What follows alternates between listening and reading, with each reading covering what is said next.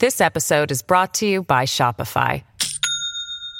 Do you have a point of sale system you can trust, or is it a real POS? You need Shopify for retail. From accepting payments to managing inventory, Shopify POS has everything you need to sell in person.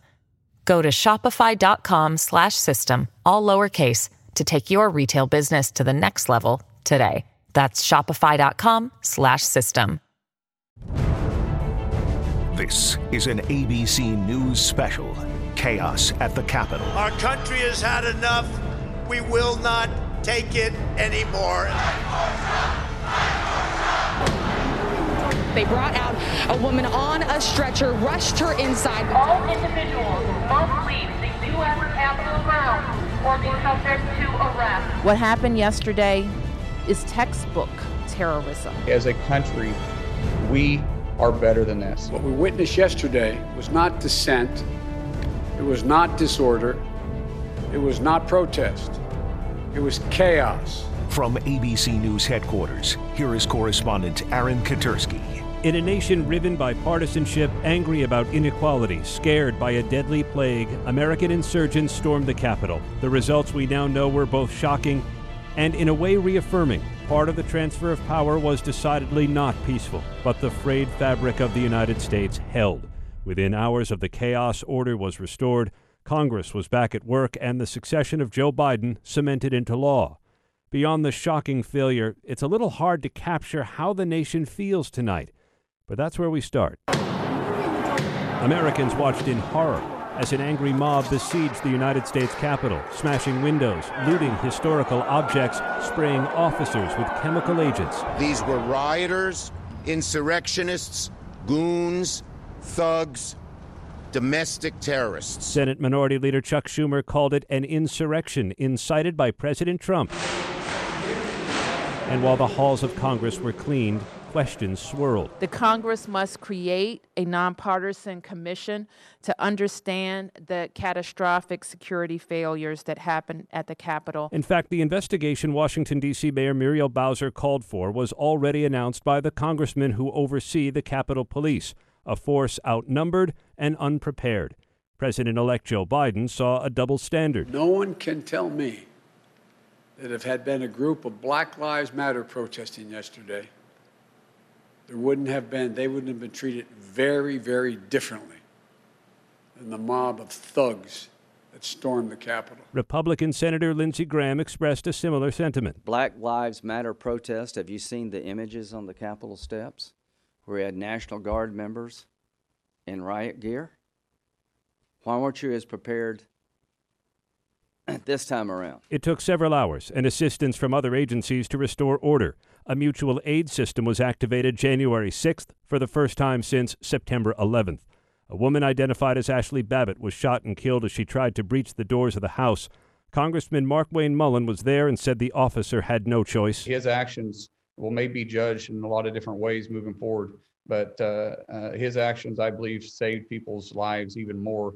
Unfortunately, it did take one, though. Capitol Police made 14 arrests. The Washington, D.C. Metro Police made dozens more for violating curfew, and federal prosecutors drew up charges against 55 rioters. They said a large amount of material was stolen from the Capitol that investigators are still working to take stock of. 2 pipe bombs were found. A band of people who are terrorists, not patriots, literally occupied the floor of the House, drove the Senate out of its chamber. And the question for the country is, how could that happen 20 years after 9/11? In fact, we're going to put the question from Senator Lindsey Graham there to ABC's Jack Date, who covers the Justice Department and law enforcement in Washington. First, though, Jack, we've learned in the last few moments the chief of the Capitol Police is on his way out. That's right, Aaron. Chief Stephen Sund, the chief of the Capitol Police, is resigning. He's going to leave as of January 16th. It was pretty clear today that Nancy Pelosi, the Speaker of the House, wanted him gone, wanted a change in leadership. Clearly, there needs to be accountability for what happened on Wednesday. And how did it happen? To Senator Graham's question. Well, there appeared to be a real breakdown in planning and preparedness for this event. it appears that whatever intelligence was available wasn't processed in a way that made them prepared for the threat of violence, or they discounted it for some reason. And unpacking that is going to be a really important part of this after action that they're going to have to do. Was it a misreading of intelligence? Was it complacency? Was it deliberate? Well, look, the idea that demonstrators were going to come to the Capitol was openly telegraphed. There was no secret about it. It shouldn't have been a surprise to anybody that a large number of people were going to mass along the west front of the Capitol. The president himself pointed to it and said, hey, go to the Capitol. And he'd been encouraging this. Members of Congress had been encouraging it. And, talk of violence had been in the air. It had been in social media. And so it's not like that shouldn't have been acknowledged and understood by law enforcement. In my view, it's not a failure of imagination so much as it's a failure to see stuff that's right in front of you. Jack, tonight authorities seem to be pouring through photos and videos, trying to identify everybody involved. We can expect more arrests then? Absolutely. Federal authorities are looking for these people wherever they go, and they will chase them all over the United States to try to track down these people in their home states and bring them to justice. So pictures have been distributed throughout law enforcement in the D.C. area, but also nationally. And if these people travel to other states, people are going to be looking for them and tracking them down. And some of these people, frankly, may be already known to law enforcement in their communities. And so it may be just a matter of time before a lot more people are brought to account for this. Yeah, I was struck by a number of statements received today from U.S. attorneys' offices around the country saying if they can connect any dots to local communities, there would be prosecutions. ABC's Jack Date, who covers law enforcement in Washington, D.C. and the Justice Department. Dr. Leah Wright Rigueur, an ABC News contributor from Harvard, is with us now. And I wanted to ask you about the comparison that President-elect Biden drew along with Senator Graham about the different posture of police yesterday and the posture from over the summer. How are we to read that? Well, I think both men are right. President-elect Biden and Senator Lindsey Graham, which is that there is a double standard in the way that police treat Black protesters, and in this case, white, seditionists and insurrectionists. And in part, I think a lot of this comes down to how we are conditioned to view people, particularly Black people, as threats, right? And this is a long history dating back to the end of slavery and the Reconstruction period and segregation. But I think part of what we're seeing too here is that there was a very conscious decision on the part of police, the Capitol Police in this case, to actually not take the threat of these protesters seriously. Right? They said, hey, these are a group of people just coming to the Capitol exercising their rights. Whereas when we see Black protesters are doing the exact same thing, they are treated as a threat. They are treated as a danger. In fact, there is a level of over-preparedness. Right. So I think about those moments where we saw people being tear gassed in front of the White House, where we saw, the moment where Donald Trump walks over and has this kind of photo op in front of the church with the Bible, and people are being tear gassed all around him, and there's excessive use of force. We see excessive use of force in protests across the country, in part because there's this idea that these protesters are dangerous, that they are hostile, that they are a threat to our nation, to our property, and to America. But what we then see is that the threat that actually is real, very real, from these people in Washington who came to Washington, D.C. yesterday was not taken seriously at all. It was completely blown off until it escalated to the point, right, where there was no return. And I think it says something very, very dark, very alarming, and very disturbing about the way that police in this country police Black bodies, police brown bodies, and police white bodies, very different. Dr. Leah Wright Rigueur is with us from Harvard University. Stay close, if you would. We want to come back to this. Tonight, Representative Zoe Lofgren, the Democratic chairwoman of the House Administration Committee, said she's going to be leading the bipartisan House and Senate investigation into the security lapses at the Capitol. She said she was assured that they had everything under control. We know now that was not the case. Tonight, the head of the U.S. Capitol Police said he will resign effective January 16th following the breach of the Capitol by a pro-Trump mob that desecrated the seat of American democracy. Republican Congresswoman Nancy Mace of South Carolina had been a member of Congress when all of this unfolded for, about 100 hours. Congresswoman Mace is with us now. Could you have imagined this would be your first introduction to your new job? I could never imagine that my first 100 hours on the job as a member of Congress, that this would be the challenge that we would be facing.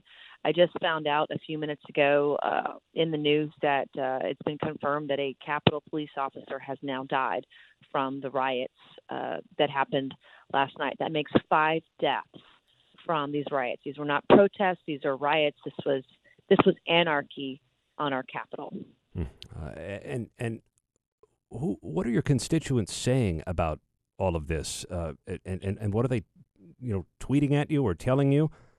But previous to January 6th, previous to yesterday, I was receiving a lot of very negative feedback because I stated last week that I would certify the Electoral College votes yesterday. It's a largely January 6th after a presidential election. This vote is usually a very ceremonial vote. This is an administrative procedure, and the Constitution dictates that the states have the right to send their electors to Congress. And when there's not a contested election on the Electoral College slate, Congress has the duty by the Constitution to certify the election, and that's what we were asked to do. That was what our oath to the Constitution required us to do. And some folks are very upset, and it doesn't matter what is written in the Constitution. Certain people don't want to hear the truth. And I promised my constituents I would tell the truth always. But I will tell you there was a change in sentiment today from the calls that we were getting. I believe that the temperature of folks, that there has been a current change in the reaction from people today, seeing the images and the violence on TV. I've been very strong in my convictions in the last 24 hours, trying to let as many people know as possible that they've been fleeced. Millions of Americans were lied to. They were told that the vice president could overturn the Electoral College on a whim. They were told that Congress could overturn the Electoral College by a simple objection. I mean, that's just not the way this process works. And thank God we have the founding fathers who put our Constitution together in such a way where we have checks and balances on the institution, on our elections. There's no way that you can adjudicate voter fraud in an hour-long debate on the floor of the U.S. House during a ceremonial vote. And millions of Americans were misled, and they were fleeced. They were taken advantage of, their hearts, their minds, and their wallets. The amount of money that was raised on voter fraud, $500 million, and $10 million of it spent really fighting voter fraud. Money was raised to put in campaign coffers, put in super PACs, and not really do a damn thing to fight voter fraud that's out there. Fraud is in every election, and we may find out a year from now there was more fraud in this election than any other, but we have to be given the time, the resources, through the proper channels to look at what may or may not have happened. It's very distressing. It was heartbreaking. It was a sad day for America. Do you blame President Trump? I do, and I woke up this morning in tears, and I'm someone who worked for the president. I helped get him elected. I was one of his first hires in 2015 for his presidential election. I liked the rawness, the authenticity I was hearing. I liked how he wanted to fight for the working American, hardworking American. I come from the place where you work hard, and if you work hard, you're successful. I'm a high school dropout. My first job was as a waitress at a Waffle House on the side of the interstate. I went from the Waffle House to the U.S. House. I am the American dream. That kind of messaging resonates with me as just a human being. But the last 8 weeks, seeing the rhetoric ramp up. I'm a single mom. I brought my kids up for the swearing in on Sunday. But seeing the rhetoric ramp up over the last week or so, Sunday night, I bought a one-way ticket home for my children, and I said, you can't stay here. They were going to stay for my first week in office doing virtual school, and I put them on the first flight home on Monday because I was worried about what might transpire at the rally yesterday, and my worst fears came true. We just heard the Wall Street Journal editorial board called on President Trump to resign. Do you agree? I'm not going to go that far tonight. I just heard the news about the Capitol police officer passing away. I am further angered by what has happened, by the lies that the American people were told. I'm going to dig in my heels further and always tell the truth to my constituents, to the state of South Carolina, to the American people. This is a travesty. I'm devastated. I'm heartbroken. And I'm just really glad that my mother's intuition to get my kids out of town was the right one. Being hunkered down in the first 100 hours in my office, in lockdown, lights out, doors locked, being quiet, the shades drawn, and all we could hear for hours and hours and hours yesterday afternoon were sirens. What a and harrowing. I cannot explain how terrifying this experience was for me, for my staff, for everybody on Capitol Hill. An incredible, harrowing start to your congressional career, Congresswoman. It's been a pleasure to talk with you, Congresswoman Nancy Mace, a Republican freshman from South Carolina, on the first 100 hours of her tenure in Congress. And I want to bring in ABC News White House correspondent Karen Travers, because as you heard from Congresswoman Mace saying she has broken with the president after the rhetoric she's heard from him in the last 8 weeks, there's been a real reckoning among Republicans because of what's gone on. Absolutely. And it started yesterday. Mitt Romney, who certainly has been a critic of the president's over the last year or so, he was very strongly pointing the finger at the president yesterday. And you saw other lawmakers do that over the course of the day. Senator Richard Burr of North Carolina, Congresswoman Liz Cheney, the number 3 in the House and the daughter of the former vice president. Then today we started seeing former Trump senior officials come out, including his former chief of staff, John Kelly, who says he would vote to remove his old boss if he were still in the cabinet and there was a conversation about the 25th Amendment and removing the president from his duties. The former Attorney General William Barr, who was still in that position just 2 weeks ago, he said that orchestrating a mob to pressure Congress is inexcusable and said the president's conduct yesterday was a betrayal of his office and supporters. And, there are others who came out, Aaron, with very similar statements. And that is so striking that we didn't see this for nearly 4 years. And now with 13 days left in the administration, suddenly everybody feels very boldened to be able to come out and say, I disagree, he did something wrong, and this should not be accepted. But there are a lot of critics who say, where were some of these people and some of the more controversial things the president did over the past 4.5 years? But certainly yesterday at the Capitol, that was a tipping point for many. ABC News White House correspondent Karen Travers. Karen, I know the president has just come out with a new videotaped message. We're going to let you digest that for a minute, and we'll hear from you on that in a bit. I want to turn to Steve Roberts, the ABC News political analyst. Steve, as you heard from Karen and from Congresswoman Mace, there's been a real hit to the president's reputation and legacy. How deep does it go? Very deep. Look, let's remember there's still millions of Americans who support this president. He got 74 million votes. But the images of yesterday have immediately become iconic. These will be in history books many years from now, and they will be the single most vivid, the single most indelible image of Trump's entire 4 years in office. And his legacy has been severely diminished. I think going forward, he will still be an important political figure, but not nearly as powerful as he might have been. Among other things, any talk of him running again in 2024, I think, is over. I just think that he has lost so much credibility with Republicans like Nancy Mace. She's a freshman who worked for him. She's a Republican. By the way, the first woman ever to graduate from the Citadel. She's a tough lady and a very impressive new member of Congress. And she is reflecting a very widespread feeling in Republican ranks that the era of Donald Trump is over. ABC News political analyst Steve Roberts. The president has just issued a videotaped message. We're going to play it for you, and we'll hear from our White House correspondent Karen Travers. We're also going to get more into the failures of law enforcement and look at some of the characters of this demonstration. This episode is brought to you by Shopify. Do you have a point of sale system you can trust, or is it a real POS?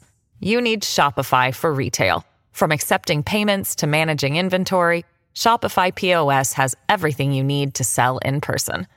Go to shopify.com/system, all lowercase, to take your retail business to the next level today. That's shopify.com/system. Hey, I'm Andy Mitchell, a New York Times bestselling author. And I'm Sabrina Kohlberg, a morning television producer. We're moms of toddlers and best friends of 20 years. And we both love to talk about being parents, yes, but also pop culture. So we're combining our two interests by talking to celebrities, writers, and fellow scholars of TV and movies. Cinema, really. About what we all can learn from the fictional moms we love to watch. From ABC Audio and Good Morning America, Pop Culture Moms is out now wherever you listen to podcasts. People who disappear without a trace. Where is she? The most notorious murder cases in New York. Pure evil. And the most devious killers. There's a Hannibal Lecter feel to him. For chilling true crime stories, follow the True Crime NYC podcast wherever you listen.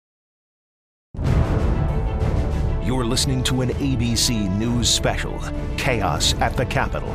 Once again, here is ABC News correspondent Aaron Katursky. Tonight, President Trump is effectively conceding to President-elect Joe Biden, the closest he has come anyway, in a just-released videotaped message. I would like to begin by addressing the heinous attack on the United States Capitol.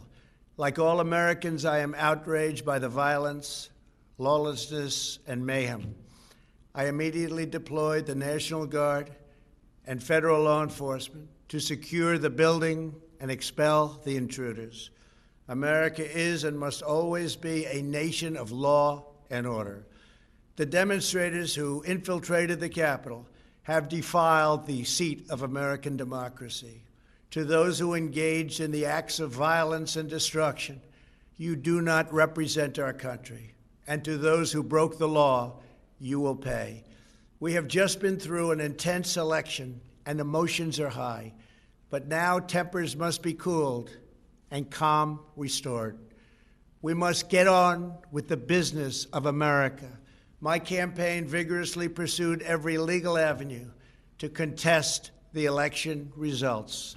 My only goal was to ensure the integrity of the vote. In so doing, I was fighting to defend American democracy.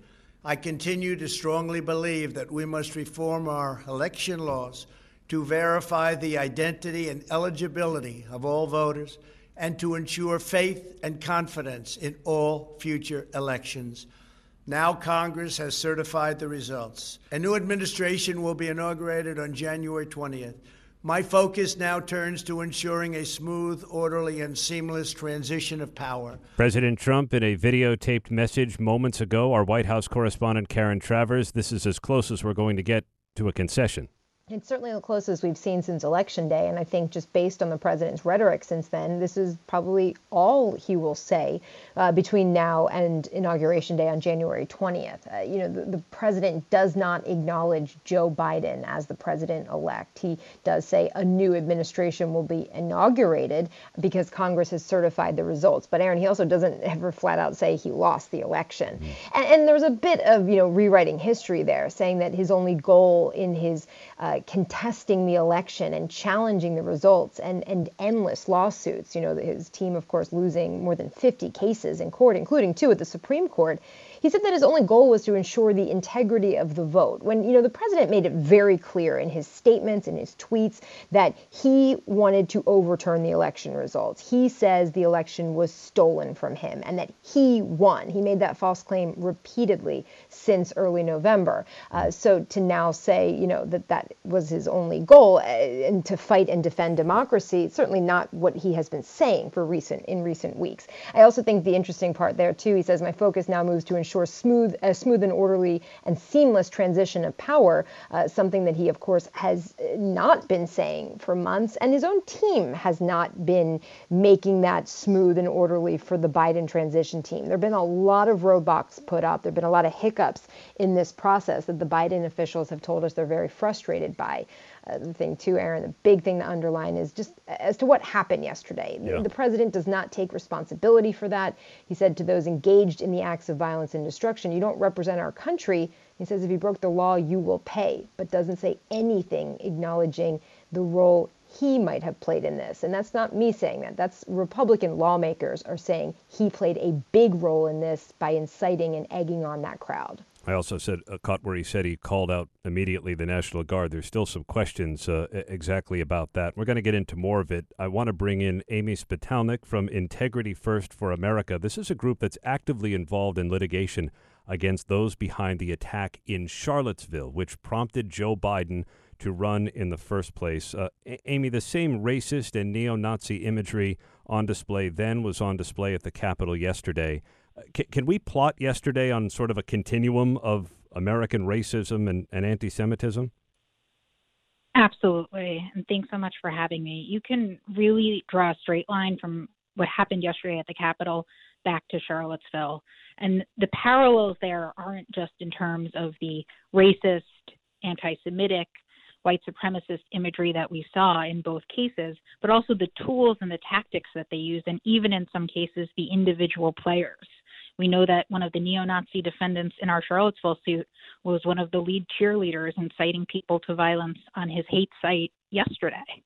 We know that a number of the Charlottesville attendees were photographed in Nancy Pelosi's office yesterday. And so there's a straight line that runs from Charlottesville to the attack on the Capitol. And so much of it illustrates just how central white supremacy and bigotry is to this far-right extremist movement that has grown in recent months. So this was not just a random bunch of rioters. This was something more sinister? Just like with Charlottesville, it appears that what happened yesterday was planned in explicit detail online.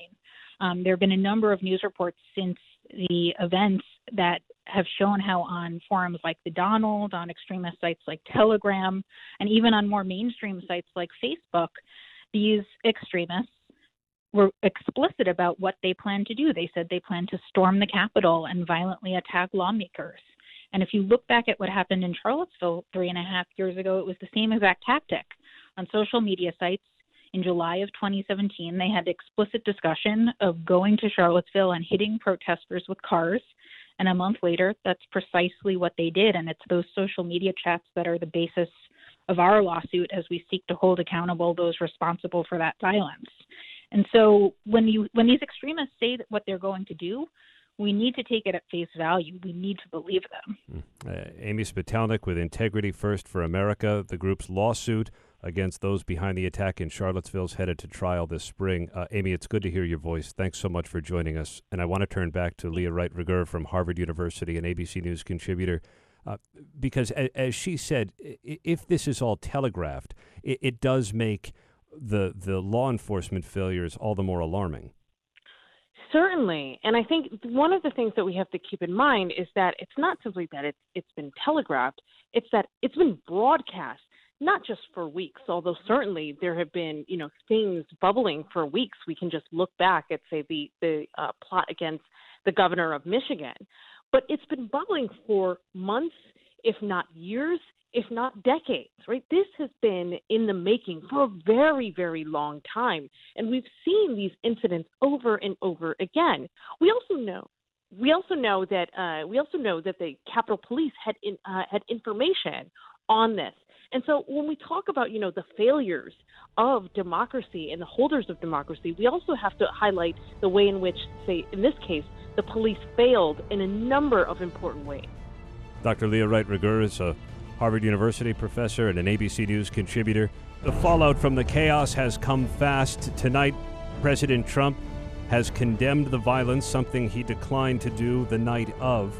He has also effectively conceded the race to President-elect Joe Biden. And a U.S. Capitol Police Chief, Steve Sund, has resigned effective January 16th.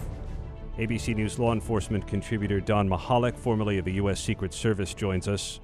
Did he have to go? Don, was this inevitable?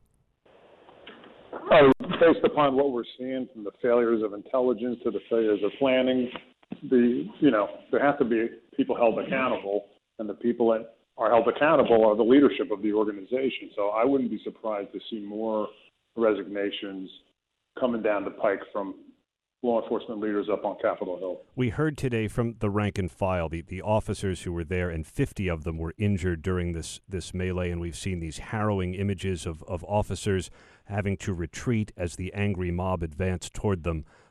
What went wrong there? Well, clearly there was a failure to plan and there was a failure of intelligence. The intelligence usually drives operations, and from what we're hearing, there was plenty of intelligence to indicate that this protest could turn violent. So it seemed to me like whatever plan that they had, and we still don't know what the plan is, but whatever plan that they had did not take into account the level of violence that would occur from these protests. So that is, I think, where we need to find the answers.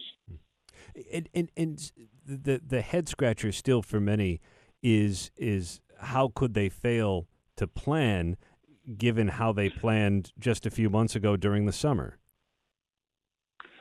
Well, during the summer, I think you saw a different dynamic with the protests, and depending on the day of the protest was depending on the footprint you saw. I think you saw early on in the summer that the footprint of law enforcement was much more relaxed, and then attacks started occurring across the country during the protests because the protests were co-opted by radical groups, and then you saw law enforcement take a much more aggressive posture. I think what we saw yesterday was a plan where law enforcement was trying to figure out the right posture, and clearly didn't get it right when they were planning their operation. You know, and you bring up a good point there, Don. Just that you know the attacks are on the police officers. We're hear from supporters of a president listening to a president's rhetoric. That's just different than what we've seen. Violence is violence, and attacks on law enforcement, no matter where they come from, are wrong. And they should never be condoned, supported, or instigated. And ultimately, the individuals involved in this violent protest yesterday are the ones that bear the prime responsibility for the attacks on the law enforcement officers.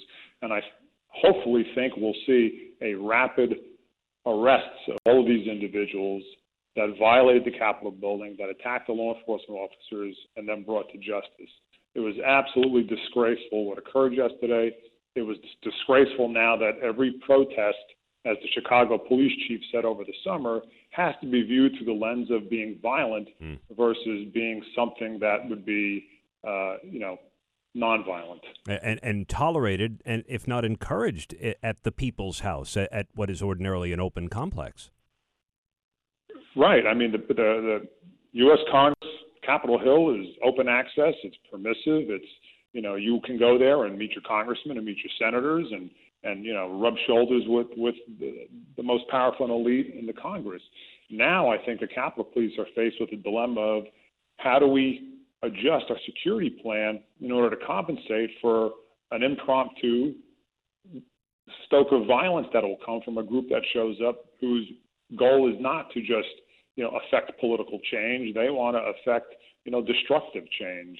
It's going to be very stark change on the security profile that the Capitol Police are going to have to undertake to do that. And what it's also going to do, it's going to put some distance between the congressional members and the public, which is the last thing I think the public wants and the last thing the congressional members want. Don Mahalik, formerly of the U.S. Secret Service and ABC News law enforcement contributor. Want to get quickly to Steve Roberts, our political analyst, because so many are holding the president responsible. There's calls for his resignation. There's talk of the 25th Amendment or impeachment. Is any of this going anywhere? No, but it's not nearly enough time to force President Trump out of office. But the fact that so many people are talking about this, including a lot of Republicans, reflects this basic change in the political landscape in just 48 hours. Donald Trump has gone from the most powerful figure in the country to one who is reviled by a lot of Republicans, and that's a major change, Aaron. I want to get some final thoughts on these extraordinary hours. First, from ABC News contributor Dr. Leah Wright-Rigueur. So I think the important thing to think about here is getting through the next roughly 13 days. So getting to inauguration. And from there, we can begin to proceed. But also keeping in mind that the next 13 days are going to be essentially traumatic. I don't think we've seen the end of both the kind of violent protests and the violent rioting and insurrection that we saw yesterday. And we certainly haven't seen the end of the kind of violent rhetoric that Donald Trump has really built his presidency around. So I would be very cautious around that. I would be very alarmed about that. But I would also encourage people to be vigilant in thinking that this is the beginning of a next chapter. And it's time for the country to move on. And we really do have an opportunity, particularly with the electoral transformations that have happened in the last couple of weeks. Dr. Reitberger, thanks very much. ABC News White House correspondent Karen Travers now. Aaron, the president will not be the president in 2 weeks. There will be a transition to the Biden administration. And I think the question will be, does this video tonight that the president put out, where he doesn't take responsibility for what happened yesterday, but issued a call for healing and reconciliation. Now, that might be very hollow to millions of Americans, but that might be just enough to calm some of the anger on Capitol Hill, which has been growing since yesterday. A lot of Republicans very mad at what the president said and did yesterday and what he did not do. But this video could be something that they point to say, well, he at least was saying, let's move on. He is condemning the violence and is saying that calm should be restored. It just might give some people some cover so that the frantic, urgent headlines of removing the president from office takes a bit of a backseat. And we'll see if they subside. ABC's Karen Travers. And last word to Steve Roberts, our political analyst. Steve? The political landscape has changed profoundly in two ways in the last 48 hours.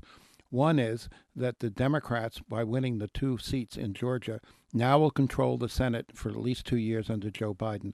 That changes the whole nature of the Biden presidency, particularly in his ability to fill federal judgeships and move his program forward. Secondly, Donald Trump ends his presidency with the indelible image of rioters and insurrectionists mobbing the Capitol. That is the single most important image of his presidency, and it's going to diminish significantly his political clout going forward, and I think significantly ends the possibility of him running again, Aaron. ABC News political analyst Steve Roberts at the end of an extraordinary and still a moment we are all processing together. Thanks to them. Thanks all of you for joining us. I'm Aaron Katursky, and you've been listening to a special presentation from ABC News. When breaking news changes the world, ABC News. Accurate, credible, and unmatched. On Twitter @ABC News Radio.